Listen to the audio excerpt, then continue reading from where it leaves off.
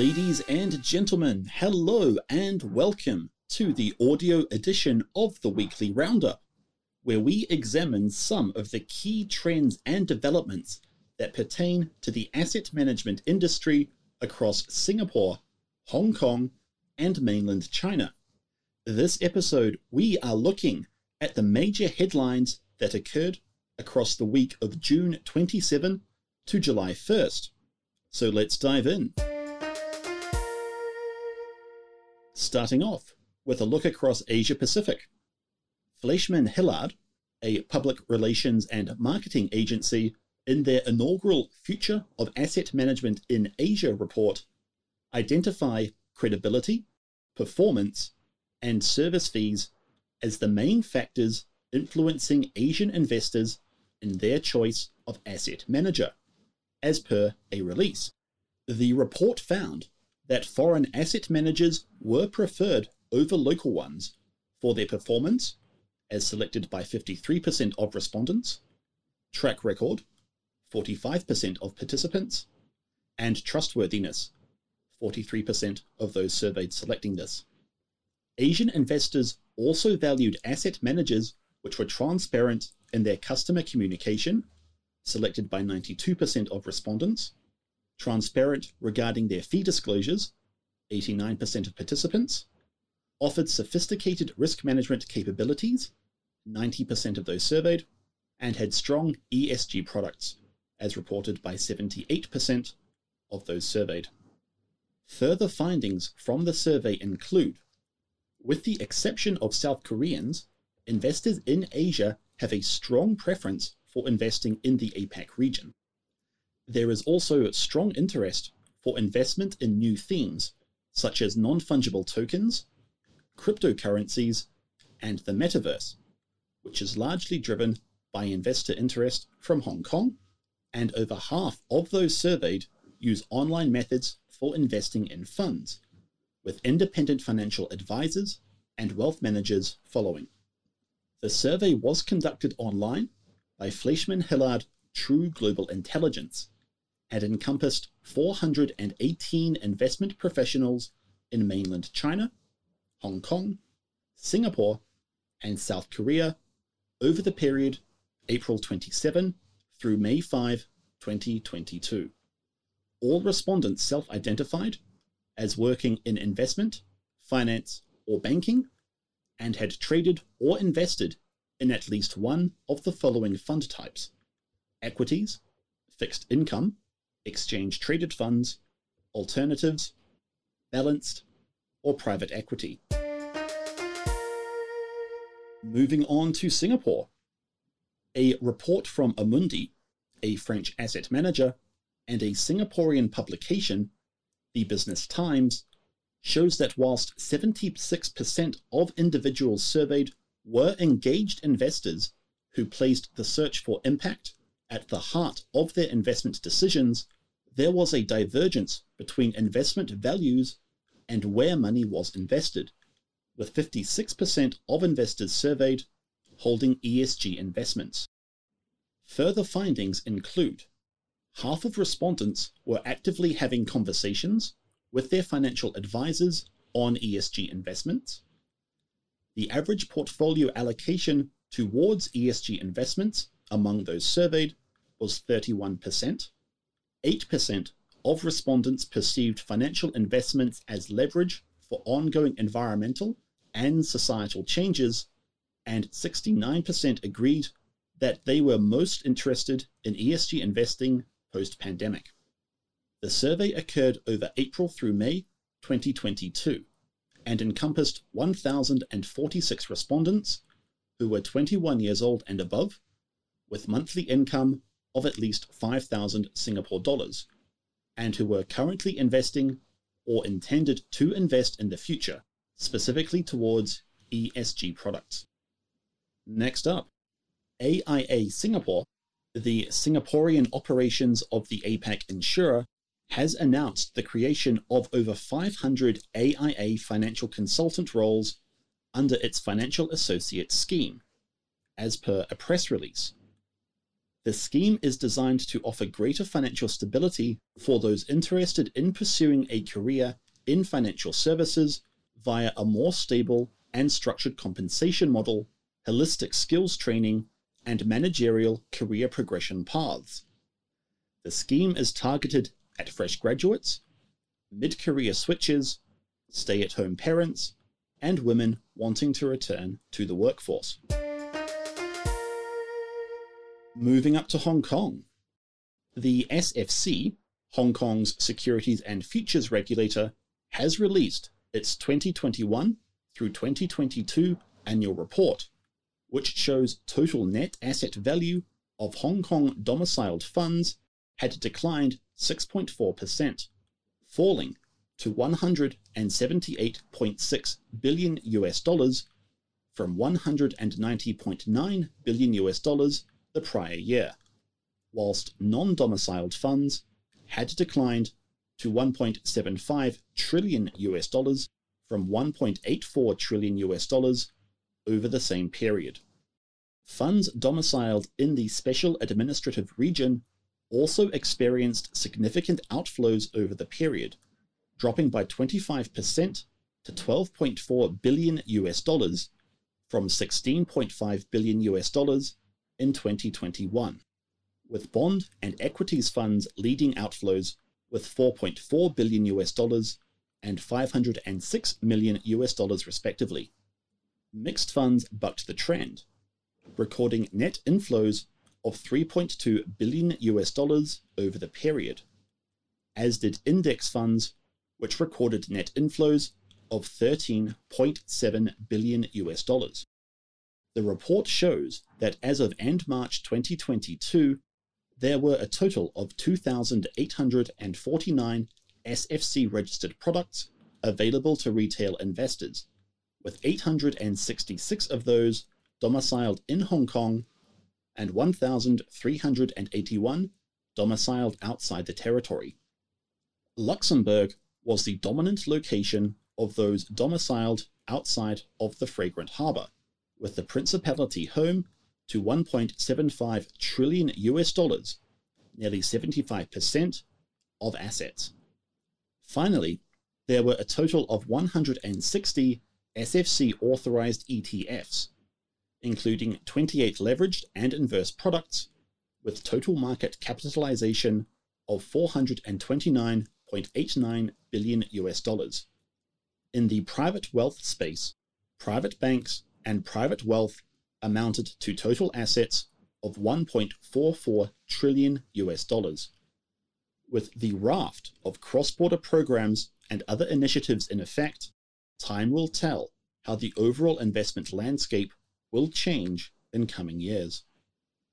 Moving on, the SFC has stated that the additional checks and disclosure requirements it has implemented for ESG funds will reduce the risk of greenwashing when compared to funds under the European Union's Sustainable Finance Disclosure Regulation, as reported by Ignites Asia.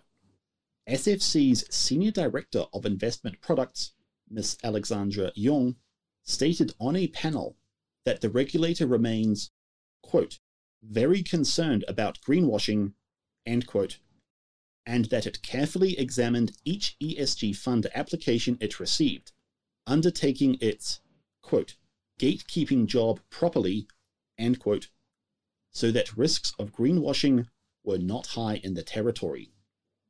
Under the SFDR, Article 8 products only need to promote ESG characteristics, whereas those under Article 9 must incorporate ESG factors as a key investment focus. With regards to Article 8 products, Ms. Yong noted that as the ESG focus was something that was, quote, ancillary and not key, end quote, assessing whether these products would meet the SFC definition of ESG products would be, quote, trickier, end quote, to assess. Whereas those under Article 9 would, quote, probably be able to meet the ESG definition in the SFC circular, end quote. Hong Kong's regulators initiated disclosures for ESG-labeled funds and those with an ESG or sustainability focus in April 2019, before updating disclosure requirements in June last year. The SFC has also created a list of green and sustainable funds, launched in 2020, which now boasts 121 entries. As of March this year, assets in these products had reached $142.7 billion US, despite recent record outflows as reported in previous episodes.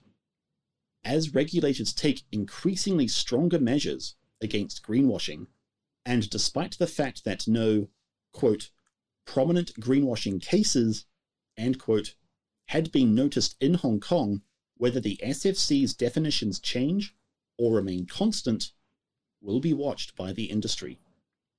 Next up, Samsung Asset Management, a Korean asset manager, has announced the launch of an APAC, excluding New Zealand, metaverse-themed ETF, as per a press release.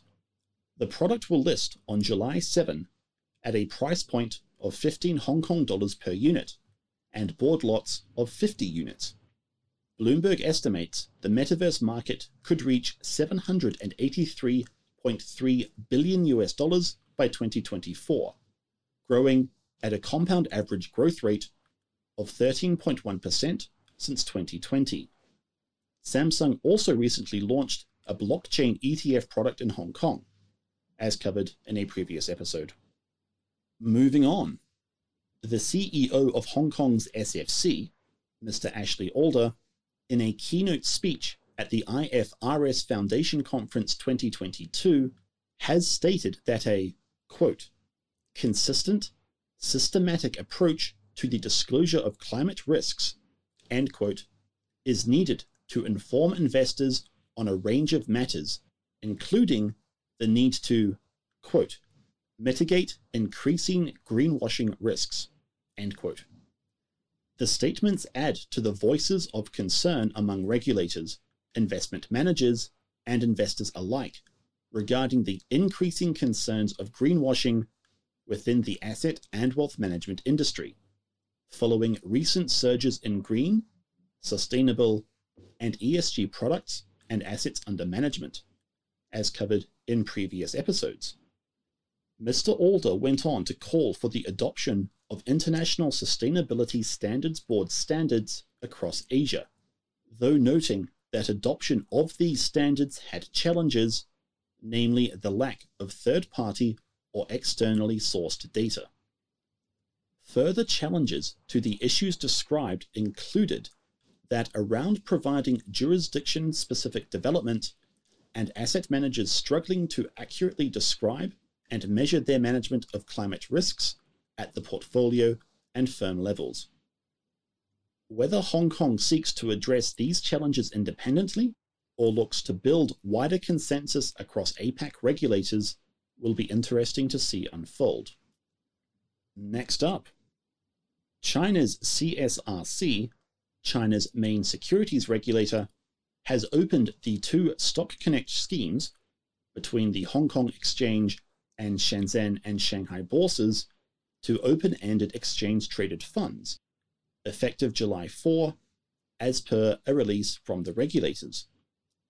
Following an initial announcement in May this year, sans a specific launch date, CSRC has reportedly informed the Shanghai and Shenzhen stock exchanges, alongside with CSDCC, a central securities depository based in Beijing, to come up with the requisite rules and regulations to enable interconnection mechanisms between the mainland markets and Hong Kong. The announcement follows a statement in May this year, in which CSRC and the SFC announced they had come to a principal agreement to launch the ETF Connect, and that it would take circa 2 months from that announcement to formally launch said Connect program. At the time, this podcast had interpreted the announcement as meaning that an ETF Connect program would be launched, alongside allowing for ETF products to be sold via the Stock Connect programs. So please excuse our misreading and misrepresentation of the situation.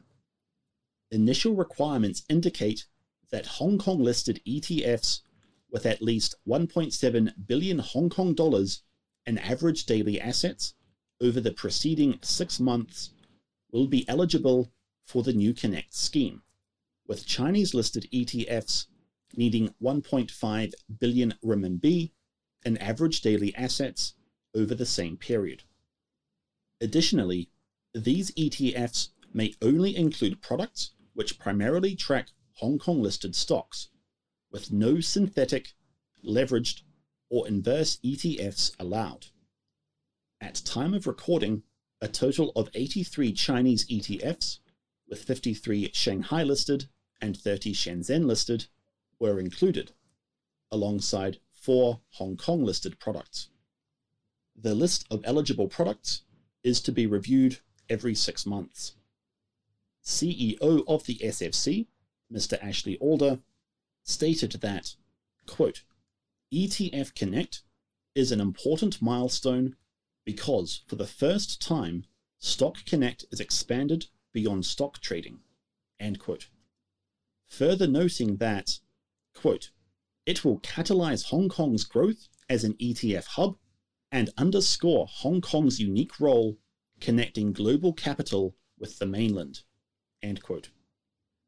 The CEO of the Hong Kong Exchange, Mr. Nicholas Agusin, stated that, quote, the inclusion of ETFs in the Stock Connect will be mutually beneficial to both the mainland Chinese and Hong Kong capital markets. It will support the continued sustainable growth of both at a time when participants and customers are demanding ever more and better connectivity, end quote. The launch of the ETF Connect is seen by many in the financial sector as a gift to Hong Kong on the 25th anniversary of its handover to mainland China, one which will further integrate the financial markets of the two jurisdictions.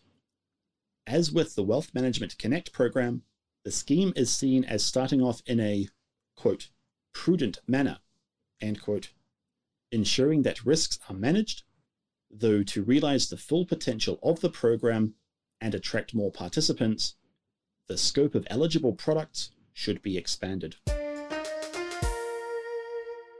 And now up to mainland China. Beijing News reports that several Chinese banks have announced their robo-advisory platforms will be suspended in the coming months, in response to regulators demanding greater Know Your Client efforts, following new regulations released in November last year, which pertain to investment funds. Industry observers believe that the platforms will return to operational status once the banks are briefed on the regulatory changes and enact measures to ensure that they fully comply with them. The service removal will only impact subscriptions to investment products, with redemptions being unaffected.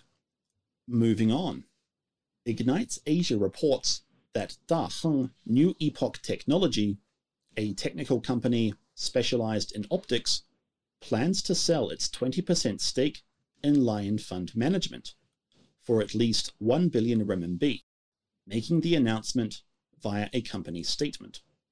Daheng acquired its stake back in 2012, according to public records, at a purchase price of 116 million RMB, though the circa tenfold increase in price does not match the performance of Lion Asset Management over the time period.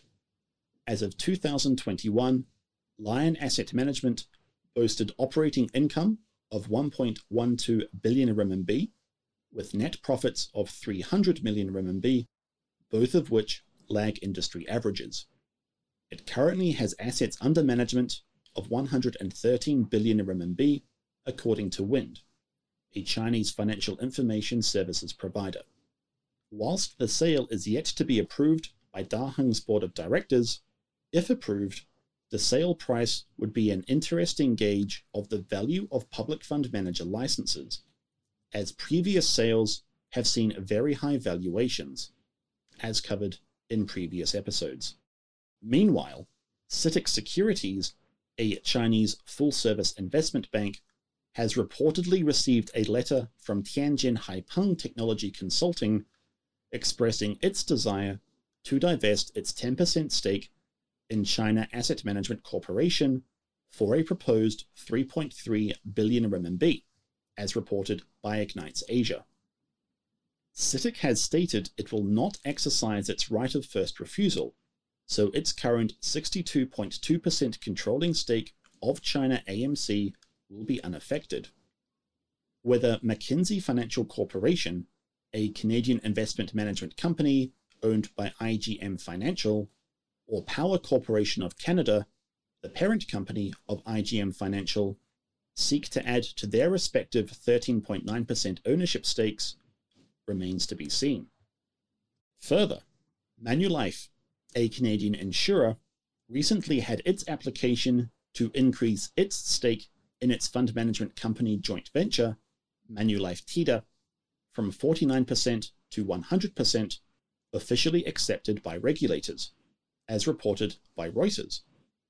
This follows a public disclosure from CSRC, stating that it had made a decision on an application to change the ownership of Manulife TIDA by more than 5%, without stating what its decision was.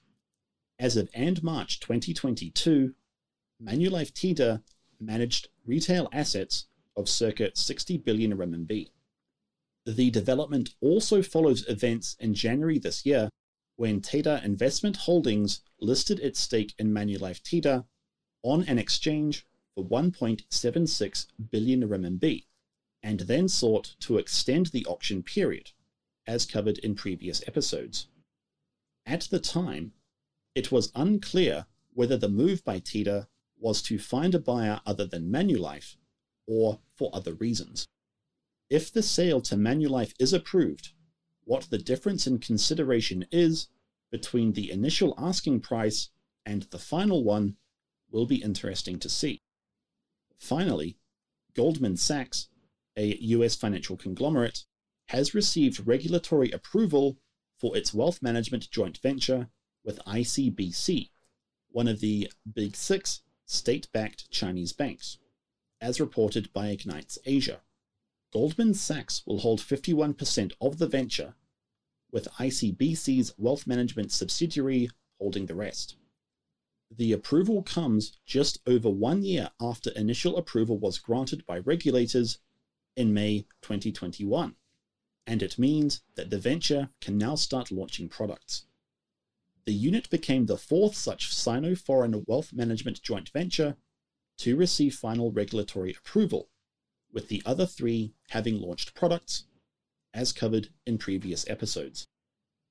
The wait for final regulatory approval appears to be lengthening, generally blamed on COVID-19 measures in Chinese cities obstructing on-site inspections, with Neuberger Berman and Fidelity, a US asset manager and an international investment company headquartered in the United Kingdom respectively, awaiting the final step in their application process to be completed before they can start launching products. Moving on, CSRC has issued draft regulations regarding public funds and fund sales agents in China's private pension space, as reported by Ignites Asia. Under the draft rules, target pension funds with average AUM of 50 million RMB over the preceding 12 months, or other public funds which have, quote, clear investment strategies and good long-term track records, end quote, would be eligible as the scheme expands.